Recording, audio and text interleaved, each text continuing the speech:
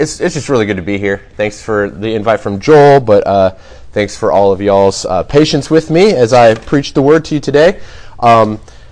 Yes, I am planting in Fort Wayne, and you all, maybe unbeknownst to some of you, are supporting me in this work. Certainly you're praying for me. Joel just asked for more prayer, and I would receive all of it. But even financially, your church is actually contributing to my efforts as I get ready to move to Fort Wayne to plant a church. And I brought these along today. They're on the table out there. This is a little bit more information. On the back, it talks about who I am and my family who's here with me today. Ways that you can follow along with prayer. If you want to sign up for a newsletter, you can do that on the website. And then just a little bit more about Fort Wayne and the type of church we want to plant. So take one of these with you. Probably one per household or two per household would be great. And you can use these, maybe put it on your refrigerator to remind you to pray. Like Joel said, there's a specific person named Satan who would love it if this would fail, right? And our tools against him are prayer. So I would really love if you guys could use your tools or your weapons, as it were, to help me overcome the devil.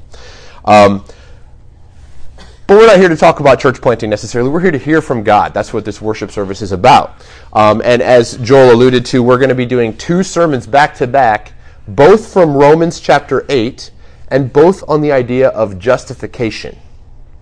What is justification? What do we do with our justification? Why does it matter to us? Okay, so today we're going to look at the text from Romans 8, verses 28 through 34, which is printed here in your bulletin. You might want to have that open. And the main theme is going to be justification. It leads to a security in our faith. Then next week, yes, you were right. It'll go up through the end of the chapter, verse 39. And the main theme will be fairly similar. We'll still be talking about justification, but this time how it assures us of God's love for us. So two sermons back to back, both on this idea of justification. So hopefully by the end of next week you'll emerge with a little better picture of what it means to be justified in the Lord. So without any further ado, let's read the text and then we will hear from God in the preaching of His Word. Would you please stand? I don't know if that's normally customary, but I would like to stand to show respect for God's Word. Romans 8, verses 28 through 34. We know that for those who love God, all things work together for good, for those who are called according to His purpose. For those He foreknew, He also predestined to be conformed to the image of His Son, in order that He might be the firstborn among many brothers. And those whom He predestined, He also called, and those whom He called, He also justified, and those whom He justified, He also glorified. What then shall we say to these things? If God is for us, who can be against us? He who did not spare His own Son, but gave Him up for us all, how will He not also with Him graciously give us all things? Who shall bring any charge against God's elect? It is God who justifies. Who is to condemn? Christ Jesus is the one who died. More than that, who was raised, who is at the right hand of God, who indeed is interceding for us. Let's pray. Father God, we long to hear from You, and we long to know that we are justified by You, even when the world would say otherwise. Let us put our security in You today. It's in Jesus, Your Son's name, we pray. Amen. You can have a seat. So you might have already picked up on this, but the big idea of today's sermon is going to be this. God graciously gives all things to Christians, so you don't need to fear this world. And so if you are scared at what might happen when somebody finds out that you're a Christian, this sermon is for you. Okay?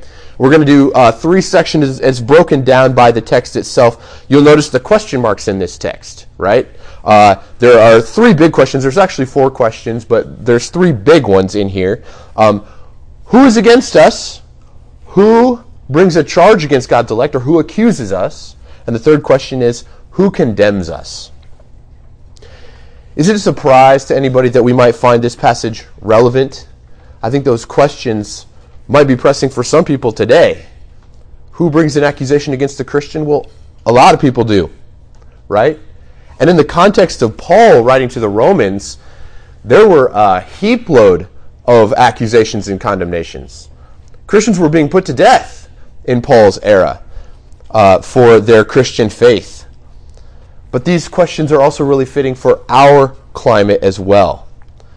We might not have the same level of violence that ancient Rome did, but the church is under scrutiny, right? There are people who are against the church. There are people who are accusing Christians, and there are people who are even condemning Christians. But let me restate the big idea here. God graciously gives all things to Christians, so we don't need to fear this world. So let's start with the first question. Who is against us? If God is for us, who can be against us? Let's unfold that question. Being against something, it doesn't have to be so extreme as putting something to death, right? Like Roman persecution. That's definitely being against, but it can be smaller than that too. It can be a billion little tiny challenges that are laid out before you because you are a Christian. They could be obstacles to your faith or extra hurdles you have to overcome because you believe in Jesus. It doesn't take a lot for something to seem like it's against you. A lot of times I'll just hear comments. You might hear similar comments like, modern science knows more about what constitutes a child's life, right?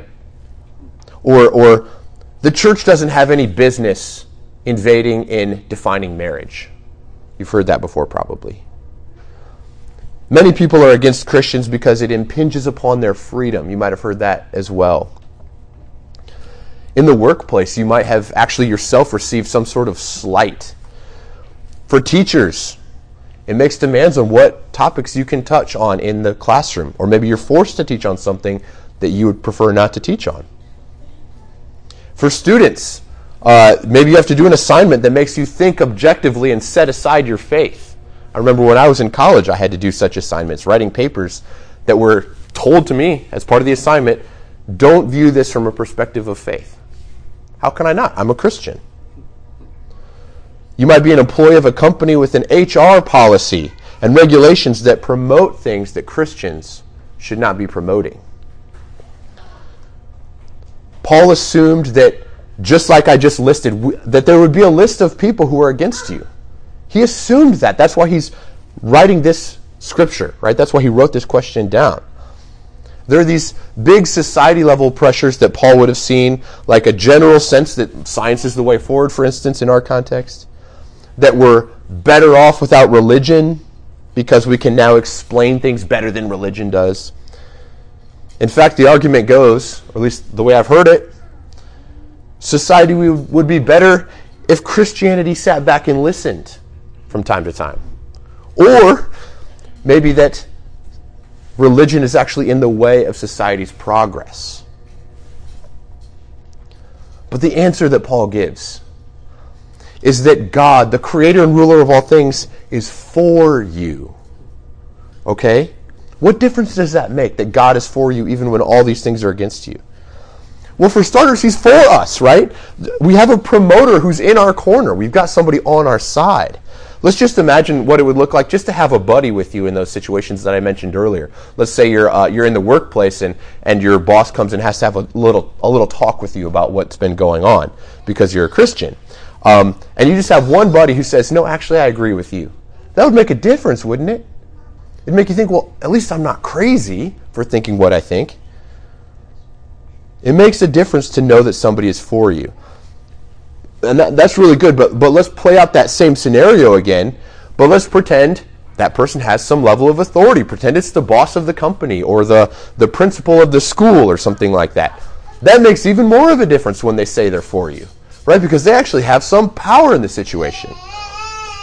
But finally, one more time, think through that scenario and pretend that God, maybe don't pretend, realize that God is the one who is for you. Right? He doesn't just have authority, but he was the one who created the person who's actually talking to you. He's the one who defines the morals of that person and of you.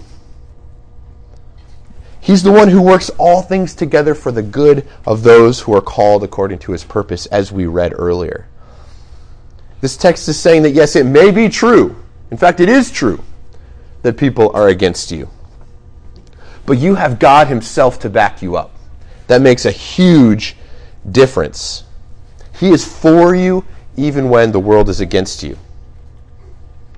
So yeah, we do recognize. I think Christians everywhere ought to recognize that there are people arrayed against you in your faith. And normally a posture towards a threat, if somebody comes against you, we normally get like a fight or flight response, don't we? We get anxious. We get a little bit worried about what could happen. And there are Christians who would like to say, no, leave me alone, right? That run away from that level of againstness, right? Or we do fight and we put up our fists and say, you can't tell me what right and wrong is, right? And we get really defensive and angry at our enemies. We can't stand to see our faith community against the ropes and losing ground in society, right? It doesn't feel good. But this text actually pushes us in a different direction. Not towards fight or flight. It pushes us towards security. Our response to those who are against us, therefore, it's not defensive. It's not this kind of posture, right? It's the opposite. If God is for us, then the attacks and the maligning of the culture surrounding us, it just kind of doesn't add up to that much. God is for you. What does this person's attack mean? It doesn't mean much, does it? Maybe your boss or your teacher does want to press hard to make you feel shame or belittle you, but God himself is for you. Feel no fear. You can stand firm no matter what comes your way, knowing that God is on your side. And we can go one step further to answer this question, because Jesus did that same thing, right? Jesus was not defensive, and he didn't run away either when the religious rulers tried to keep him down. He did not run away when they mocked him. He stood firm and he engaged with them. Why? Because he knew the Father was for him. Nobody could stand against him because the Father was for him. And if you're in Christ, we can be assured that God is for us too. So that's question 1. Let's move to question 2. Who can bring a charge against God's elect? It says in verse 33. Notice the amplification here, right? This is a step forward. Bringing a charge is a bigger deal than just being against something, right? We see that in our political situation right now. Think about presidential politics. Is it a bigger deal to be against somebody or to bring a charge against that person, right? We're seeing that's a bigger deal to bring a charge than it is to just say, I'm against that thing, right?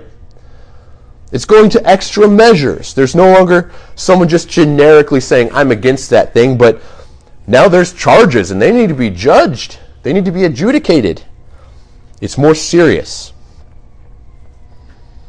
In fact, for Christianity, there have been lawsuits, even Supreme Court cases, within the last couple of years regarding Christian free exercise of religion. So it's really not an outrageous question to ask who can bring a charge against God's elect, because it's literally happening, right? I'm not saying Paul is writing to our context, but goodness gracious, we can definitely apply what he says. Now, I would imagine that nobody here, or hopefully nobody here, is a personal party in a lawsuit against them for being a Christian, but we probably can think of accusations that are lobbied against Christians overall, or that are relevant to us. And I'm going to focus on one specific arena where accusations are freely and regularly brought against the Christian faith. Social media. And I'm not going to rail against social media, but I do read some pretty crazy thoughts. Has anybody heard of Reddit before? Do you guys know what Reddit is? It's a website, and kind of anybody can contribute whatever they want to on Reddit, okay? And there's a sub-genre of Reddit where people write. It's called CMV, Change My View. And what they do is they'll say CMV, and then they'll type something and see who responds to them to try to change their view. Okay? Here's some of the things that I read on this Reddit. Change my view. Christianity is a slave religion. Yikes. Change my view. The world would be so much better without Christianity, Islam, and Judaism. Change my view. Christianity as an organized religion is fundamentally flawed, cultish, fake and full of liars. That's an accusation. The worst one, I think, change my view. Christianity is evil. Now, these are views that people are holding, and they're saying, I actually think this, and I need somebody to try to change my mind. These are views that are held by people. Now, is it true? Do we impose our beliefs on others? Are we hateful? Are we misogynistic? Are we bigoted? Are we a cult? Are we liars? Are we evil? Those are accusations, right? They require a response, perhaps, one might think. And now that's social media. Anybody can write on social media, right? But this is in published news as well. Here's a newspaper called the Citizen Times. It's in Asheville, North Carolina. There was an Ask the Editor column. So somebody sent a letter to the editor, and he said, and he was talking about his views of homosexuality, and he said, I don't hate anybody, but I receive the church's teaching on homosexuality. Am I a bigot? That's a fair question, I think. And a lot of Christians would maybe want to know the same thing. The response from the editor of this newspaper says, by definition, those opinions make you a bigot. It was published in the newspaper. And he goes on and says, a belief isn't rendered any less bigoted because it's embedded in a larger moral code. Or what he's saying is, it's still bigoted even if you call it Christian. Like, say, that of the Bible, he adds. And then this is his final sentence. No amount of religious fervor or tradition can make a wrong thing right. Think about that for a second. I read that whole quote just so I could get to that last sentence. No amount of religious fervor can make a wrong thing right. So in other words, what he's saying is, I'm judging the Christian religion. I am the judge of what is right and wrong. Do you sense that? The editor of this newspaper is now the judge and jury of right and wrong. One more instance, there's an essay called Preachers of Bigotry, and this is from the Brookings Institution. So this is a national, syndicated website. It's a huge news group. And he was talking about bigotry in the evangelical church, and he says this, I must remind readers that hate-mongering is not common in Christian communities of North America. Well, that's nice of you to say. He says, it is indeed a rare but egregious blemish found only among the evangelists. Yikes. I consider myself part of that group. So apparently I have a rare but egregious blemish called hate-mongering. Those are serious accusations, aren't they? That's like a big thing to say. The Brookings Institution accuses evangelicals of hate-mongering. And this is a really reputable news source nationwide. Like, this is our news and our media talking about Christians this way. So who can bring an accusation against God's elect? Who can bring a charge against God's elect?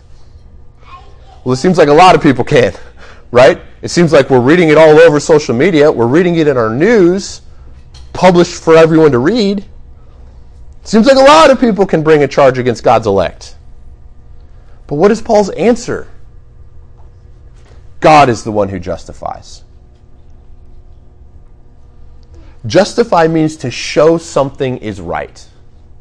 To show something is right. So let me rephrase the answer just for clarity. It means God is the one who shows us to be right. Not the world, not the news, not social media, certainly. This answer is actually a little bit surprising. It's certainly not an answer of panic, right? It's not, oh no, what's going to happen to us? It's not one of despair. He doesn't say, step one, prepare your defenses, everybody. We're going to war. Right? He's not interested in a culture war here. He doesn't expect you to meet the demands of all these accusers.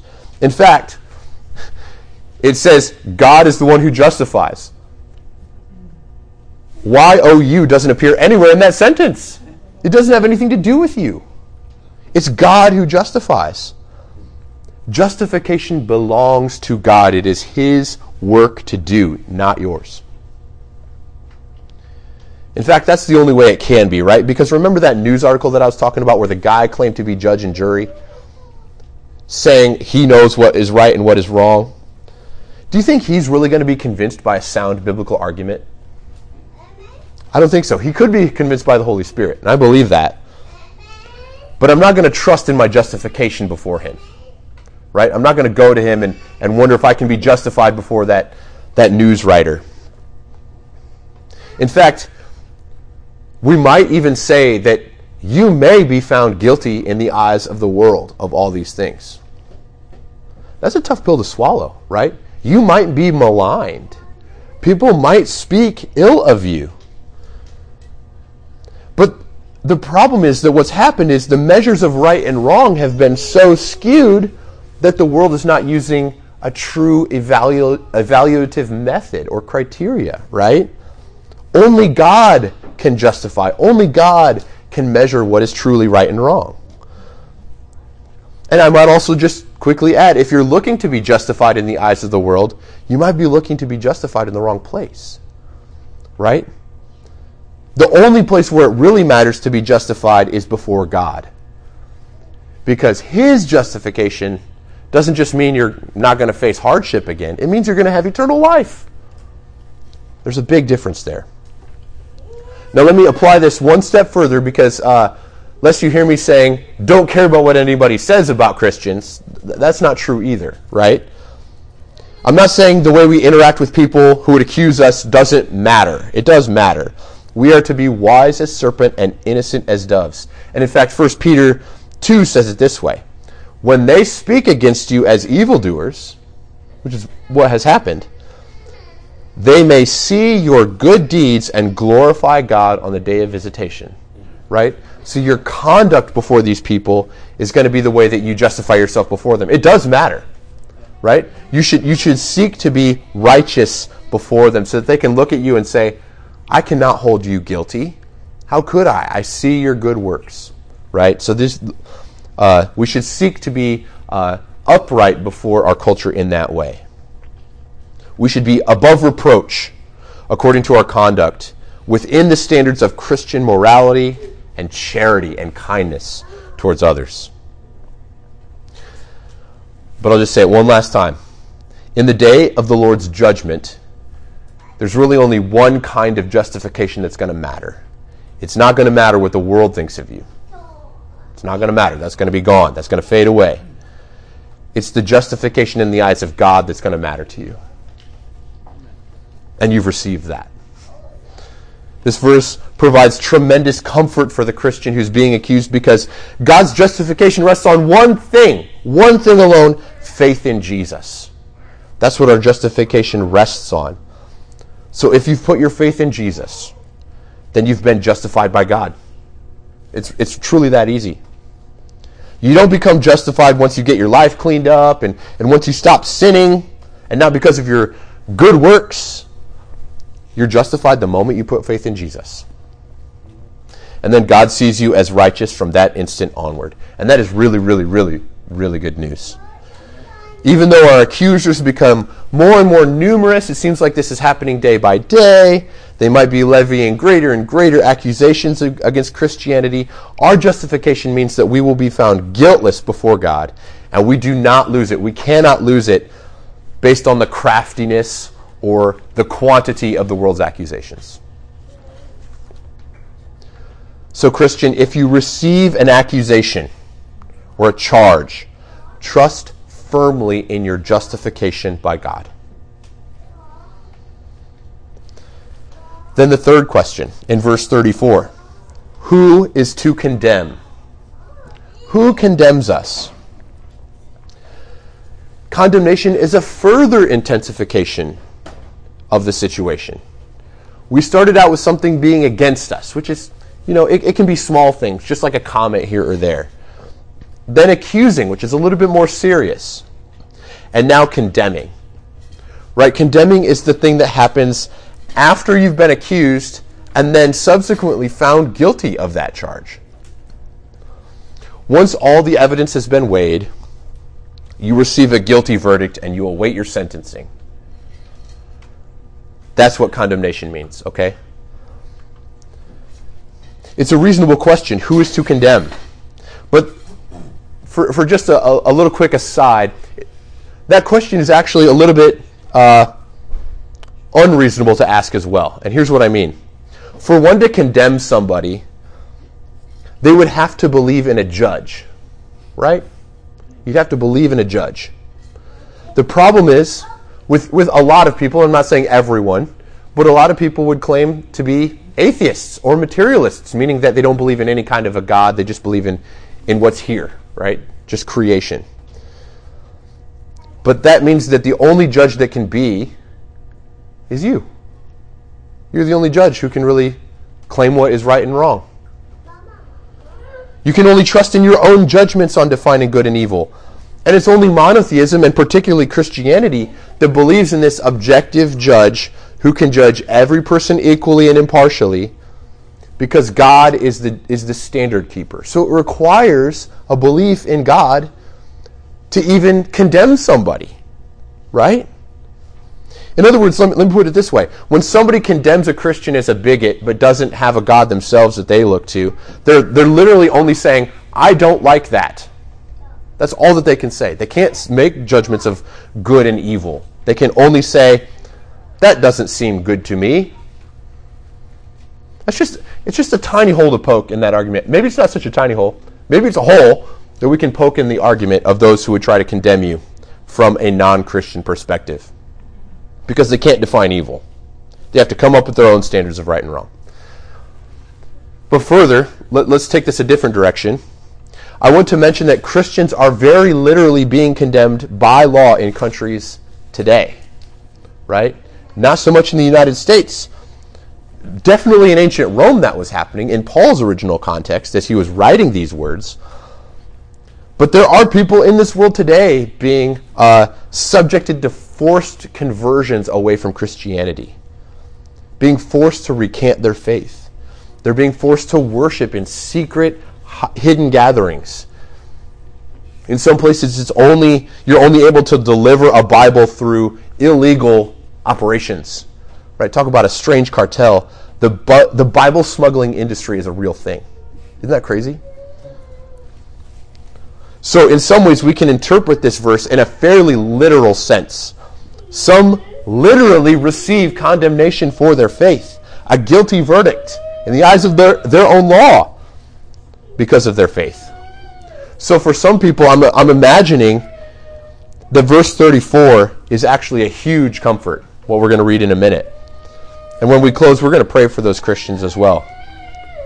But Satan takes it one step further, because what Satan does is he actually does accuse you before the Father of heaven. In fact, you can almost think of Satan like a prosecuting attorney who's, Satan literally means accuser. That's what it means. That's what the word Satan means. So the fact that we're thinking of him like a lawyer who's accusing somebody, that's a fair characterization of his wicked scheme. So he stands before God and he murmurs to him, "This one is guilty, God. Haven't you seen those sins that he's committed or that she's committed?" Do you ever feel like you've overheard that? Do you ever feel like maybe those utterances have actually come into your heart and your mind? If you hear those things and you're a Christian, then know that those are lies. Okay? Those are false utterances. It is not true. Paul says the opposite is true in verse 34. Paul says, Christ Jesus, not you, Christ Jesus is the one who died. Now that again is a little bit of a strange answer to the question, who is to condemn? Jesus Christ died. It seems like almost they're not connected, right? But they are connected. Follow along with this. Paul does not say, who is to condemn? You are guiltless. None of you has any sin to be ashamed of. We're sinners, right? We do have sin. But here's the difference. This is why Paul goes this direction. He knows that the way of dealing with condemnation is punishment. The way to deal with condemnation is by punishment. And we know from elsewhere in Scripture that the wages of sin is death. So the punishment that our guilt deserves is death. That's the punishment that you deserve. But then what does Paul point to? Jesus Christ is the one who died. He was condemned instead of us. Right? First, Jesus was condemned before Pontius Pilate and received a death sentence. But he did not self-justify. He didn't say, no, I should be vindicated over these charges, even though that was true. He did not reveal his glory to them then and there as he could have. In fact, Satan literally tempted him to do that, to have the glory without the cross. So we know that he was condemned by others, and so he understands what it feels like to be condemned by others. He knows what you feel like when you feel condemned by others. He sympathizes with you. But this is the bigger point. He atoned for our sins when he was condemned before the Father. Right? Let me explain. In the economy of God's justice, Jesus took on our sin. He bore the condemnation and the chastisement and the judgment that was meant for who? For you and me, the guilty ones, right? He took that on himself. He was condemned for the sins that we committed, and our guilt was dealt with by somebody serving the death sentence instead of us. Somebody else served our death sentence. But Paul doesn't stop there. He goes on and says, in verse 34, it says, even more, he was raised. This means that even though he was condemned, that sentence of death wasn't strong enough to overcome his righteousness, right? The righteousness that he gives to you and me. So when we talk about, Christ was victorious, you've probably heard that language before. This is what we mean. The condemnation that was due for the sin of God's people, the elect, all the people of God, this resurrection was a vindication of his righteousness over the power of death. That condemnation wasn't strong enough to hold him in the grave. This resurrection has got a huge part to play in the act of justification, but just one thing that I want us to take away is that his resurrection was proof. It was proof that he could withstand and overcome the condemnation of sin. We can be sure that we no longer have to fear condemnation because we look at the resurrection. That's how we know we don't have to fear. Or let me put it in the opposite way. If he was still dead, then we might still have to wonder, did Jesus become victorious? I'm not sure, because he's still dead. But he's not dead. He's not dead. He's alive. He was raised. So his righteousness it vindicated him over death. Death itself could not hold him. And then after he was raised to life, Paul continues, he ascended into heaven and sits at the right hand of God. And to this day, he sits there and he intercedes for us. We've been talking about intercession a little bit this morning even. Remember what we said about Satan being our accuser? Let's get that courtroom scene in our head again where Satan's accusing us before God like a prosecuting attorney. And Jesus intercedes for us. Okay? He's our defense lawyer. He speaks to the Father and he tells God, Father, you gave this one to me. He's innocent. Father, this one's your daughter. She's innocent. And so on and so forth. And I can tell you this, he's the best defense attorney in the history of history because he's won every case. Right? So when the question is, who is to condemn? Who is to condemn? The clear answer is, nobody can condemn you when you're found in Christ. We already have the vindication over that condemnation in Jesus. And I'm going to conclude with the verse that I skipped, verse 32. Here can be kind of the takeaway from the whole sermon. When you find that the world is against you, whether someone accuses you or brings a charge against you, or even when you stand condemned in the eyes of the world, he who did not spare his own son, but gave him up for us all, how will he not also with him graciously give us all things? Don't look inward for your answers when somebody condemns you or accuses you or is against you. Don't look inward, look upward. Remember your justification. God has said you are not guilty. You are right. He didn't even spare his own Son in order to justify you. Will he not give you all things?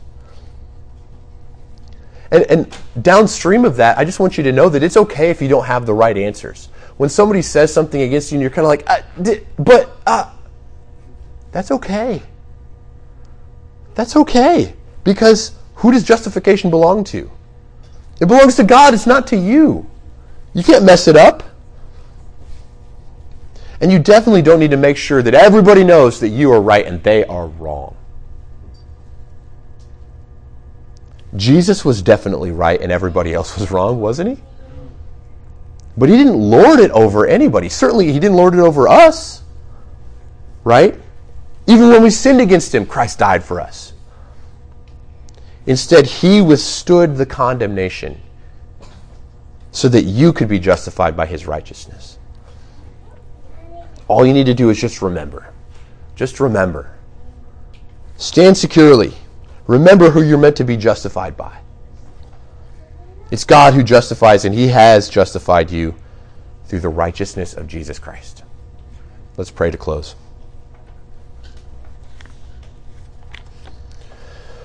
Lord God, we know and we recognize that we are justified by you. Just as you told us in this letter from Paul to the Roman church. Please help us remember this when we face hardships and all types of accusations and condemnations against us. God, we pray for Christians in North Korea where Christianity is persecuted. In Somalia and Libya and Eritrea and Africa with Islamic sects that are persecuting them. In Nigeria where the southern area is predominantly Christian, but in other places where Islamic militants can attack without reprimand. God, we pray for the Christians in Afghanistan and in Yemen and Pakistan, Iran, Saudi Arabia, and so many parts of the Middle East. We pray for the Christians in China, in parts of India, and the distant East. While we are separated by a great distance, God, we're united as one body in Christ. So we pray for those who are literally dying, being persecuted, having charges brought against them, or being condemned for just placing their faith in you. God, would you impress upon them the justification of Jesus Christ? That means that they can stand and be blameless before you, even when they are guilty in the eyes of the world. We pray that you, God, will grant to them all things when they are publicly declared the sons and daughters of God in glory. Their faith is not in vain, but will lead to their eternal life. But we too, God, we pray for us. We live in a secularizing world where our faith puts us in the crosshairs of many who would seek to destroy us and seek to destroy our faith in you. May it never be, Lord God. Our faith is in the solid rock. It's in our Redeemer, Jesus Christ, and in him we trust because it is him who justifies. We pray this all in his precious name. Amen.